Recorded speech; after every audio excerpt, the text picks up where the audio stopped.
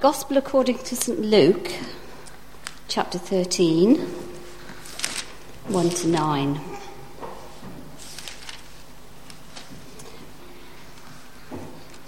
Now there were some present at that time who told Jesus about the Galileans, whose blood Pilate had mixed with their sacrifices. Jesus answered, "Do you think that these Galileans were worse sinners than all the other Galileans because they suffered in this way? I tell you no, but unless you repent, you too will all perish. Or who's 18 who died when the tower in Siloam fell on them? Do you think they were more guilty than all the others living in Jerusalem?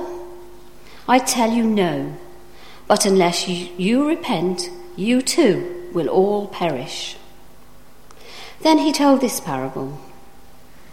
A man had a fig tree planted in his vineyard, and when he went to look for fruit on it, but did not find any, so he said to the man who took care of the vineyard, "For 3 years now I've been coming to look for fruit on this fig tree and haven't found any. Cut it down. Why should it use up all the soil?" "Sir," the man replied, "leave it alone for 1 more year, and I'll dig around it and fertilise it. If it bears fruit next year, fine. If not, then cut it down." Thanks be to God for his word.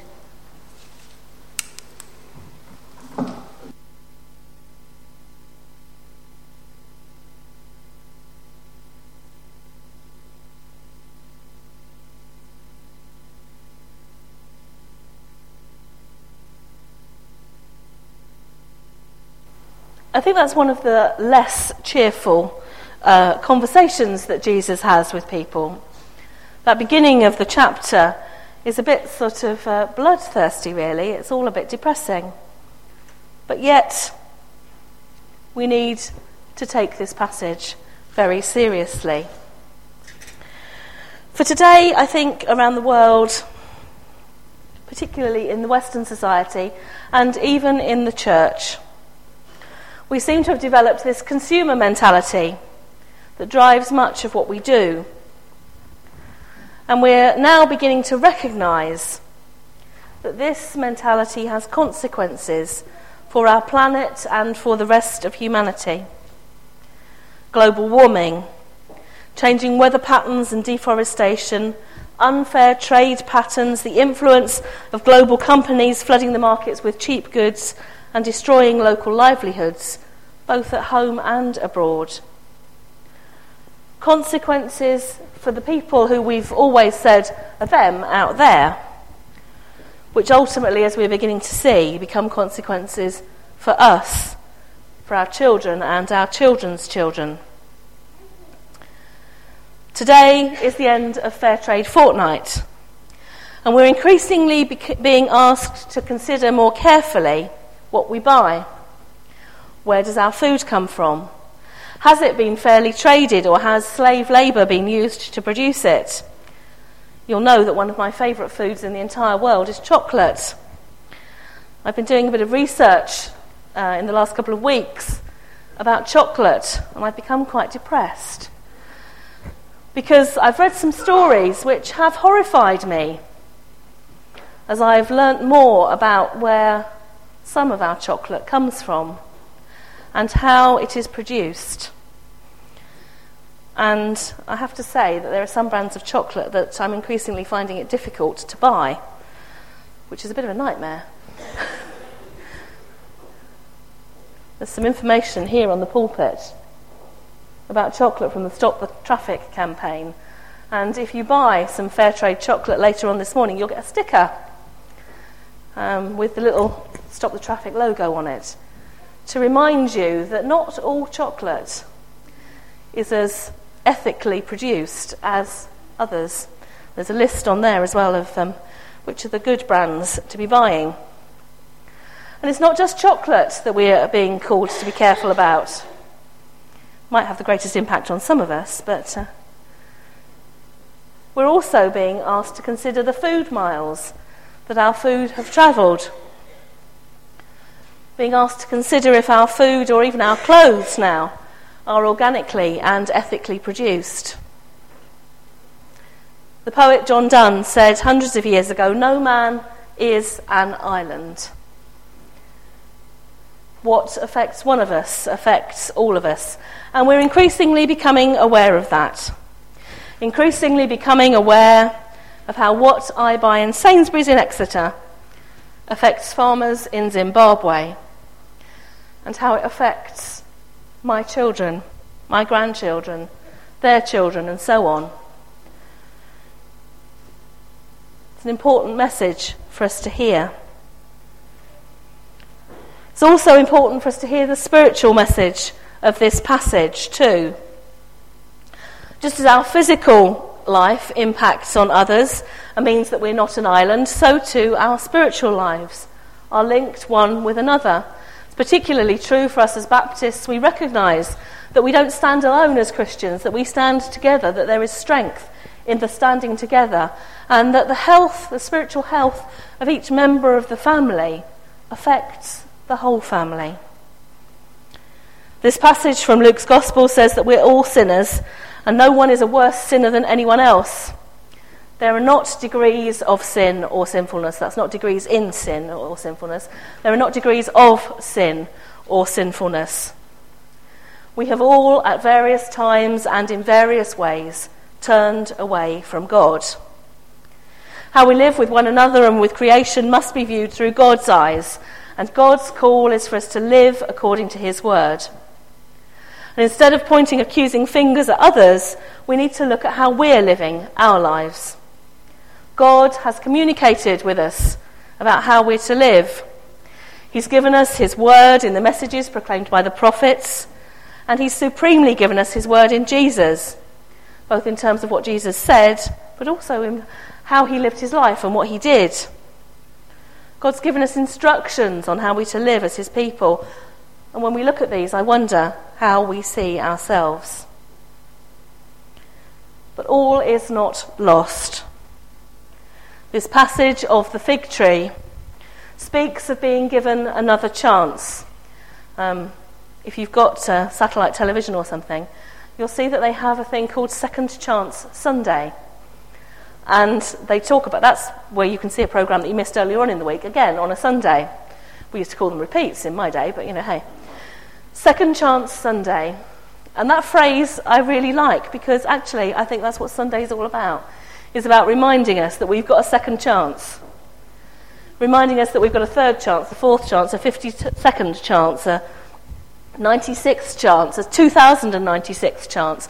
God gives us another chance. He gives us another opportunity.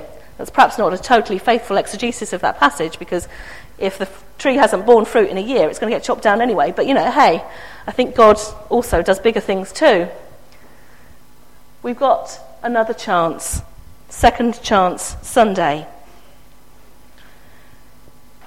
But how we live our lives affects that. It may be that some of our relationships are broken. Relationships with God, relationships with other people, and that maybe we need to seek reconciliation, to rebuild and restore. Maybe we need to say sorry for something that we've done, something that we've said that's hurt someone. Maybe we need to look afresh at the way we view someone. As I said last week, a few of us are doing this pastoral skills course on a Saturday morning. And one of the exercises we were invited to do a couple of weeks back was to look at our prejudices and how we pigeonhole people because of what they look like, what age they are, what they wear. One of the people we were invited to look at was somebody who looked not unlike Ed did when he came into church this morning. Hoodie and baseball cap on. Now, I suspect at certain times of the day or night, if you saw Ed walking around like that, you might think he was up to no good. He might be, but I don't know. You might think he was up to no good and that he might jump on you and steal your mobile phone or your purse or something. You wouldn't know that he's actually a pussycat, and that he would no more jump on you and steal your mobile phone than fly. But we make assumptions about people because of the way they're dressed, because of their age, because of how they look. There was a TV advert a while back in which a woman carrying a large box of shopping drops her purse on the floor. And you can see the anxiety on her face as a young man picks it up, and how that turns to relief when he puts it back on the top of her shopping, rather than running off with it, which is clearly what she thought he was going to do. Jesus gives us plenty of warnings and signs to read to encourage us to change our ways and turn back to God. God longs to give us a second chance. And the gardener in this passage clearly thinks that he can turn things round for the fig tree. He pleads with the owner of the garden to let him keep on trying. Maybe changing the way he looked after it would make a difference. We can change our lives too. It might mean a bit of pruning or adding something to the soil of our lives. It might mean changing our lifestyle so that the soil in which we're planted is actually more conducive to growth. Wonder if in the days of this week you can seriously look at and reflect on your lifestyle and see where and what you need to change, we need to change, in order for God's growth to come to us and his church.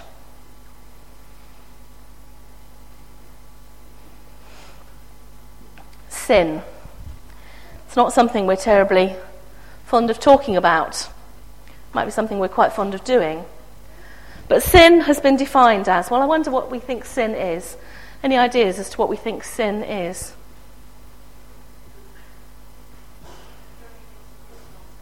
Going against the Ten Commandments, it's certainly something of that. I could do this, couldn't I, Ed? Can I do this? I can come and interview people. What do we think sin is? Is it on?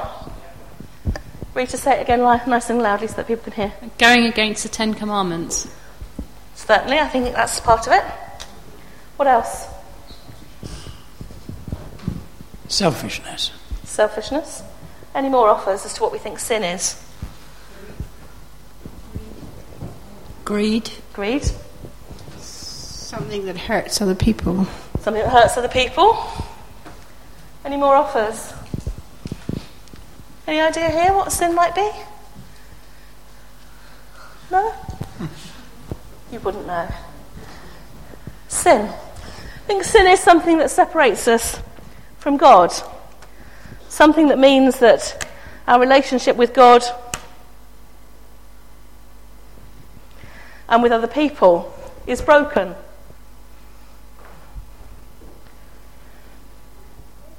Sin.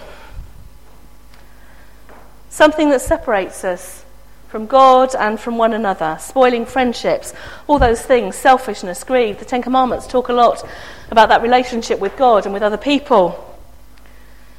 Spoiled relationships, separating us from one another.